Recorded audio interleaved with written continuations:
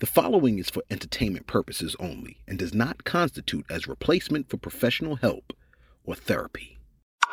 A Playlyst original.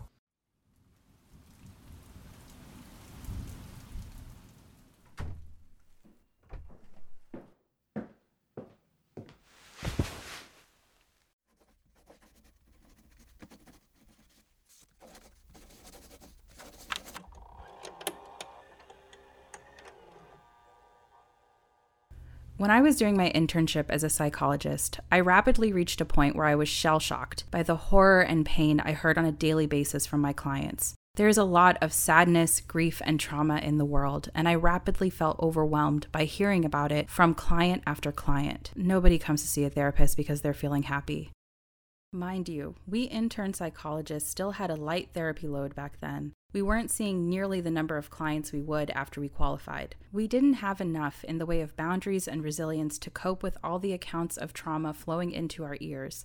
The toxic effect was beginning to accumulate. I had never realized how much pain was in the world, just how many people had been abused in childhood, how horrifically individuals could treat each other, what people had done and had experienced in the name of one cause or another. It began to feel like there was no good in the world. I had stared down into the abyss of humanity's darkness and was battling to raise my head again. It's very, very difficult to go home after a day like that and respond enthusiastically when your little kid shows you the picture he drew at kindergarten that day, or to encourage your husband in his career, or to feel sympathetic when friends tell you of little slights and hiccups they've experienced in the past week. The ups and downs of everyday life pale into insignificance when compared to the horrors you've heard in the practice that day. And that's not right. It's not fair to your family and friends, and it's not fair to you. One day, one of our professors took a good look at our small class of sad, grim-faced, haggard-looking intern psychologists and kicked off the day's tutorial with an exercise aimed at getting us focused on the positives in life. Yes, he assured us, there were still good things in the world. We'd just stopped noticing them. What makes you happy? What gives you hope? How do you recharge your batteries? What always lifts your spirit? We went around the class. I think there were only 9 of us left by that point, and each took a turn sharing what helped them when they were feeling really down.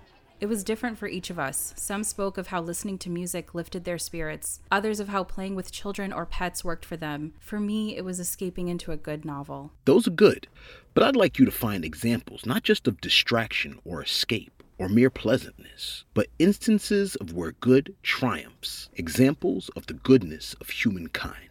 We came up with new examples, a mass choir singing the Hallelujah chorus, organizations such as Medicine Sans Frontiers or the Red Cross, Mother Teresa, the nameless volunteers who help out in hospitals and nursing homes, personal stories of people who'd gone out on a limb to help us, and even the self-same clients whose stories horrified and traumatized us. Because if there were examples of strength and courage, they were to be found in the form of our clients who were still standing, still fighting to live and be happier and healthier in a world that had dealt with them harshly.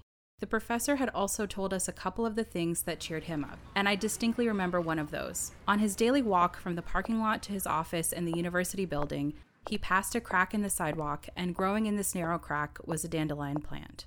Many folks think dandelions are mere weeds, but to my professor, and perhaps to other folk passing daily who took care not to step on it, it was a symbol of life's determination to thrive in the toughest of conditions. The green leaves and yellow flowers were a spark of brightness and beauty that gave passers-by a daily fillip of joy and hope as they noted, "It's still there!"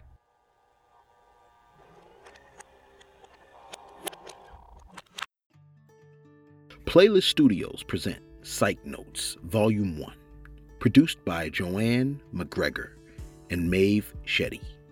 Recorded at Playlyst Studios. Senior Editor, Benjamin Stanton Bridge. Directed by Joanne Macgregor.